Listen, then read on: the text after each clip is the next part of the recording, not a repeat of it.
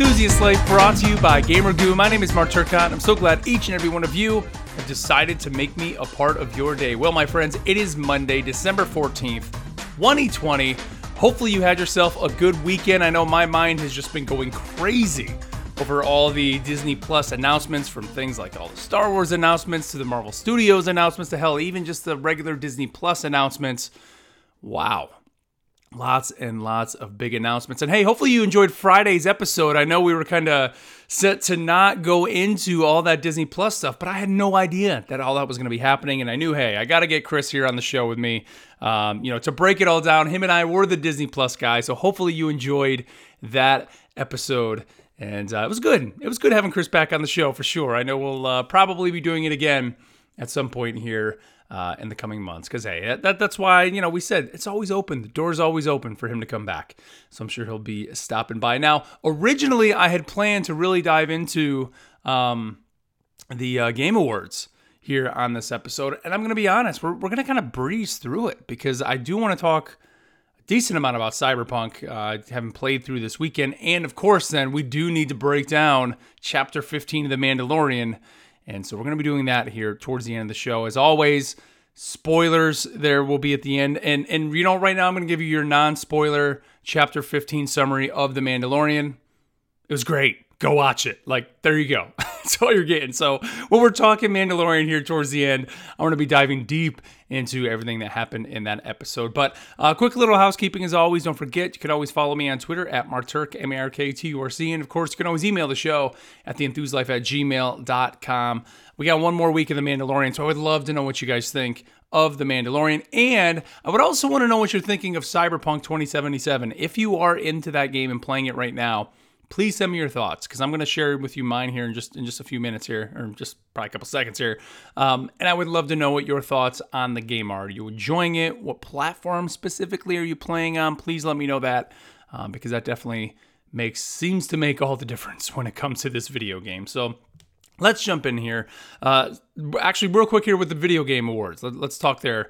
The only real big thing for me, and I'm going to be honest, as it was happening, I was just kind of getting the quick little headlines and kind of just, looked at a couple articles and watched a couple trailers.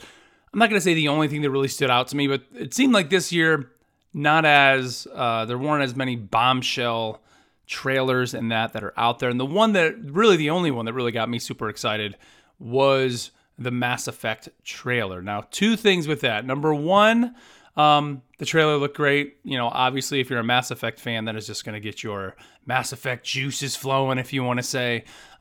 Looked gorgeous. Obviously, though, I'm sure it was a CGI trailer, not exactly a gameplay trailer by any stretch of the means. But the idea that they are officially acknowledging that they are doing another Mass Effect. I mean, they had already told us that on N7 Day on November 7th, on the Mass Effect Day they had a couple weeks ago, or about a month ago now. But just to get this was great. But then on the flip side of that, the only thing for me that was kind of was, did we need to do that? Did you need to do that? We got a little bit of Dragon Age this time, also coming from BioWare, where again, another kind of CG trailer, just telling us that, this time we get to be the hero and be whatever we want. We had a trailer like the Mass Effect trailer for Dragon Age. I think it was last year, might have even been the year before, we got a little tease for that. And we still don't have the game. So it's did they need to acknowledge another Mass Effect was coming? We knew the Legendary Edition was coming, or whatever it is that's coming early this year, kind of that remaster of the original game, up-res and everything for the new consoles. Do we need to have that? I don't know. Still excited for it. But it was just one of those things okay, all right, that's great. And that was the bombshell. I was looking for a Metroid Prime 4, for a Breath of the Wild 2, all these big things. And then instead it was just kind of what we already knew in a nice little sizzle reel to get you excited.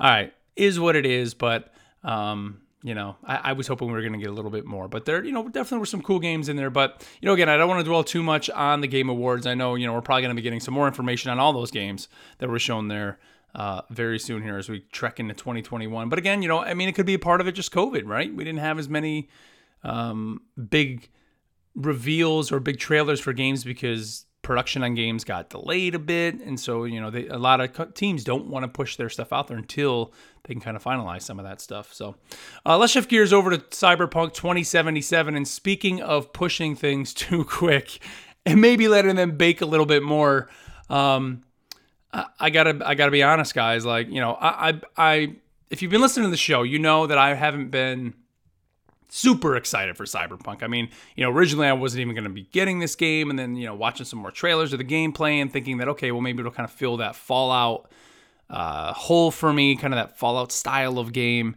And so I got excited, getting into it, but I didn't really go in with any expectations at all. Just like I'm going to take this game for what it is. I mean, some people have been just waiting for this game for years and years and years. And for me, it's like, all right, well, it's just that next game, that I'm going to be picking up. It's going to be the talk of the town. I want to jump in there because I like doing that, right?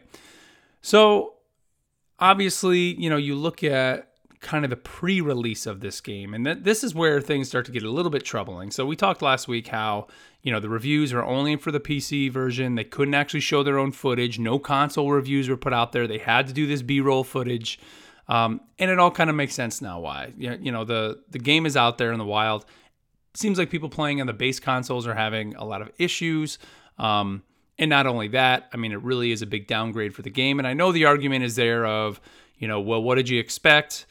That's how this was going to work. It just, I think for me, the fact that CD Projekt Red wasn't out there really making people more aware of that, especially being that this game was revealed how many years ago before these new consoles and these new graphics cards were even a thing. That's kind of the weird part about it. But my personal experience in the game, couple things. One, like the aesthetic is definitely super slick. One thing that really jumps out to me that I really enjoy about this game is the audio. I'm not gonna say audio quality, just the audio in general. Like everything about it is just so cool, from the music that plays while you're doing things to when the people call you on your phone, and essentially like in the world of Cyberpunk, right? Everybody has these cybernetic enhancements on their bodies, and so when you're making a phone call, you're not actually picking up the phone. I mean, they're tapping into your brain, and the way that sounds in the headphones is just, it's cool. Like it really is like, wow, this is pretty neat. Constantly things happening around you. I mean, this game is like the attention to detail around some of these, I'm not even gonna say set pieces, around just Night City in general. I went with the Street Kid start. So I'm in the city right from the get-go, kind of in the grimy back alleyways. And so that part of it is great. Like that attention that they put to every little piece of garbage on the ground, as crazy as that is to sound, is cool. Like it really, and it does immerse you in the game. My problems so far with the game are, I definitely had multiple hard crashes. The worst thing that I had was on a main mission.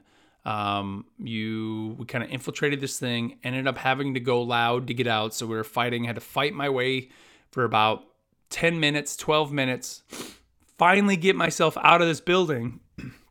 And Jackie, one of the characters who's with me, was supposed to walk through the door with me. He chose to just hang out in the building. So I walk out, suddenly the Night City police or whoever it is shows up. And they go into the building where we were to take care of, I guess, clean up our mess or whatever they go to do. So I go, my thing is telling me, go see Jackie. Go talk to Jackie. So I go to talk to Jackie. Well, Jackie's in the building, and there's an police officer out front who will not let me in. Every time I walk towards him, he pushes me. And I put some video of this up on Twitter, and I couldn't complete the mission. So I had to shut the game off, restart. And when I restarted, luckily, it had kind of quick saved me, but it quick saved me right before the combat section. So again, another 10 to 12 minutes to catch up. Not too bad, right? And, and I kind of breezed through it and kind of knowing what to expect this time, but it sucks. And this time I made sure when I finished, Jackie walked out first. I kind of pushed him because I think that might have been what happened last time, was I walked out of the room first, but that shouldn't matter. I shouldn't have to take care of the NPCs and babysit them through these games. And so that sucked, right? I had other instances where just I kill an NPC and their guns just floated in the air. Had another time we're getting ready to go on an elevator door. The elevator didn't even open. The dude just walked through the door, and I had to stand there for probably about 30 seconds before the door finally opened for me because I couldn't get through. A lot of little things like that. And, you know, I'm at this point where the story is intriguing. I like the world that they've created. But when I see some of these pictures of people playing on PC, and, you know, one, I know my PC couldn't give me that quality. My PC could probably do what I'm doing right now on the PS5. This is the PS4 version I'm playing on the PS5 because that next gen upgrade isn't out there yet. So I'm hesitant to continue playing, honestly. Like, part of me, I haven't yet. The disc is still in my disk drive, but I'm tempted to just take it out, put the game up on the shelf, and say, you know what, when that next gen upgrade comes out, that's what I'm going to dip back in. Because honestly, like, I'm not, again, this wasn't a game that I was like, I can't wait to play Cyberpunk. It was like, oh, Cyberpunk's out, cool, let me play it. So I think I'm okay holding off because I want to play the best version of this game that I can possibly play. And the version I'm playing right now is not. Number one, it's the PS4 version. And number two, it's still riddled with bugs. And I don't want to have these issues continue, you know? And so I think that's what I'm going to do. Like, I actually this weekend, believe it or not, purchased Beyond Light and all the seasons on the PS5. I played some more on the PS5, and the game just looks so good. I mean, look, I'm not going to say probably. I'm going to say it is up to par with my PC. Like, the way it runs. The only thing that I would say the PC has over the console is the PC seems to run a little bit faster. And when I say that, I mean literally your characters move faster. That's just something that on the PC it always is. So that's what's kind of weird on the console is you're getting those 60 frames. You're getting all that, the gorgeousness of it, if you want to say, but it just doesn't seem to run as fast. But I'm okay with that. And like jumping back into that totally pulled me away from Cyberpunk because I just suddenly got that Destiny itch again. I, started my season of the hunt, did my weekly, Wrathborn hunts. Now I'm chasing down. I got to get the Hawk Moon. I'm working on my No Time to Explain. Like I'm in the Destiny mix again. Like I'm having a lot of fun just kind of chasing those bounties down. And doing that checklist stuff, which may sound crazy, but like that's right now, I think is kind of what I wanted, playing so much Assassin's Creed lately and kind of chasing that story. It's like, you know what? I just want to take the guns and shoot the mans in the face. And that's what I'm doing with Destiny. I'm enjoying, even Crucible, man. I even got into Crucibles running some, Iron Banner and having a lot of fun with that. I'm up to, I think my character is 12-11 right now, and was even still having fun in Iron Banner. And finally ran the Prophecy Dungeon this weekend. That was the other cool thing is like when I transitioned over to PC, sure I had people playing there, but my PlayStation friends list wasn't there. Now I go in there and I have that huge PlayStation friends list that I had of players, and it's great. So ran the Prophecy Dungeon, had a blast doing that. I mean, incredible. I had never had a chance to run that. So now there's 3 raids I got to run. There's 3 raids. I never ran Last Wish, never ran Gardens of Salvation, never ran the latest one. Like I'm in it right now with some Destiny, and I'm having a lot of fun with it. So I think Cyberpunk, it's going to get there. It's going to probably be good. In their track record with The Witcher, it's going to get there. And that's the thing. Like, I think it's okay to have these feelings and these criticisms of the game. If you're having a good time with the game, great. And I'm not going to say I wasn't having a good time with the game, but in the back of my mind, the whole time, all I'm thinking is there's a better version of this game and I'm not playing it right now. Now, there's always been that way with the PC and console, right?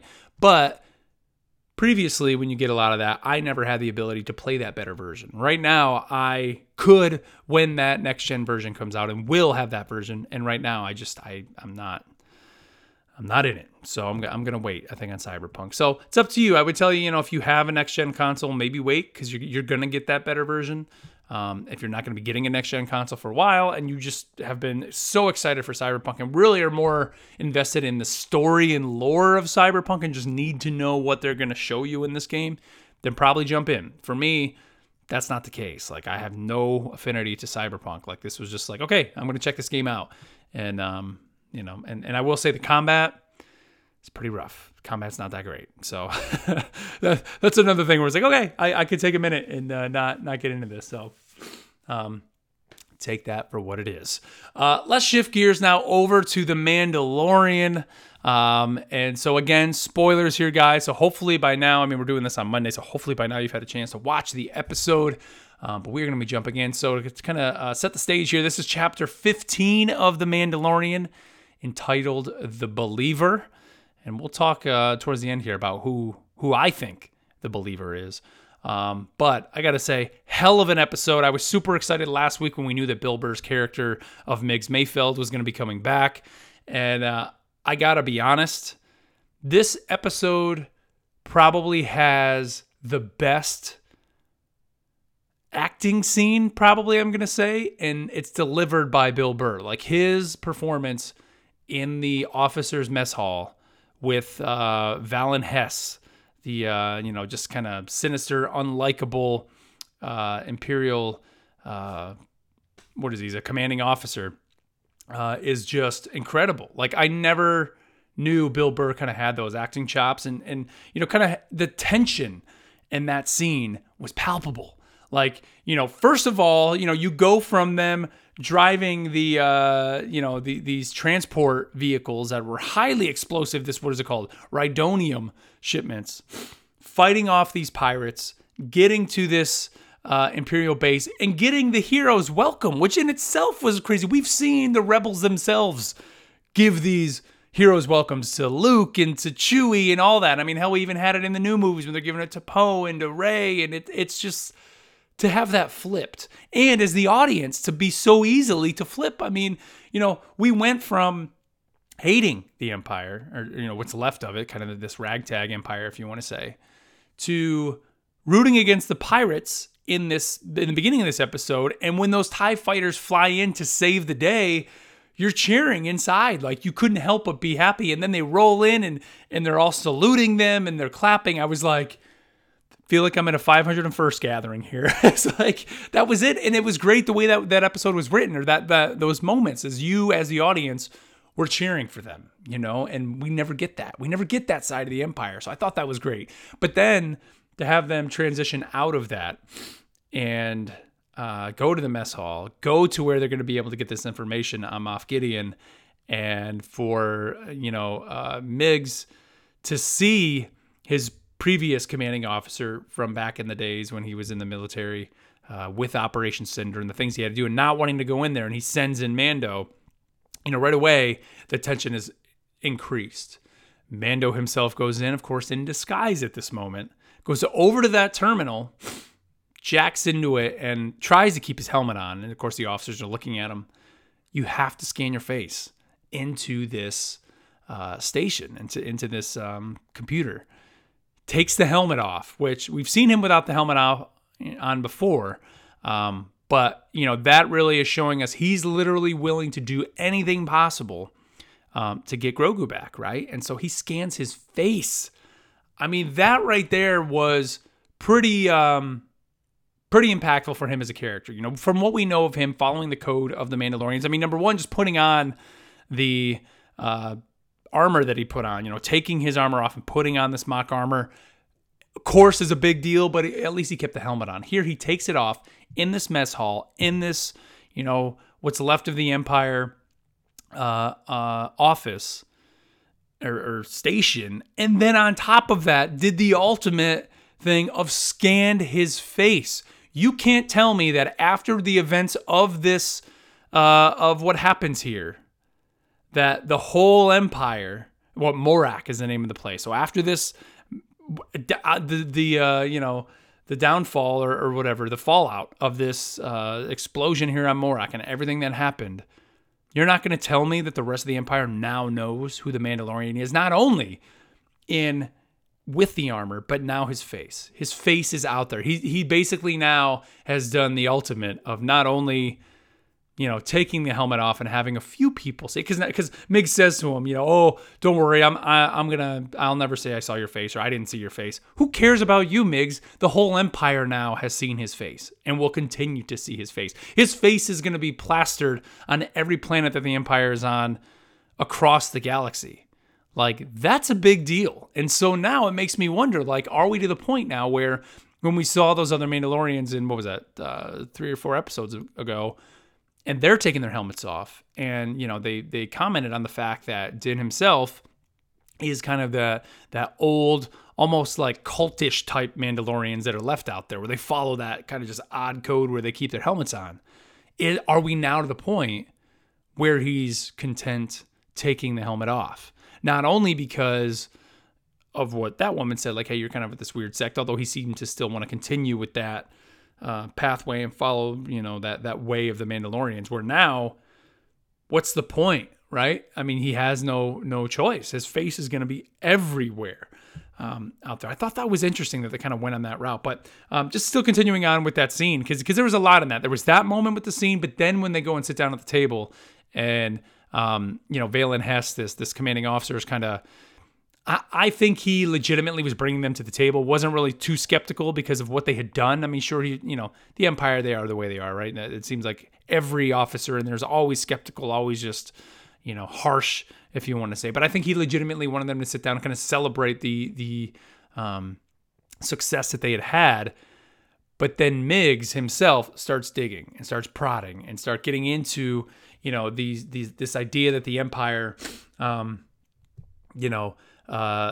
kills a bunch of innocent people to the point where, he goes into this Operation Cinder. And if you're not familiar with Operation Cinder, this played a major role in Battlefront 2. That was kind of the Empire has fallen.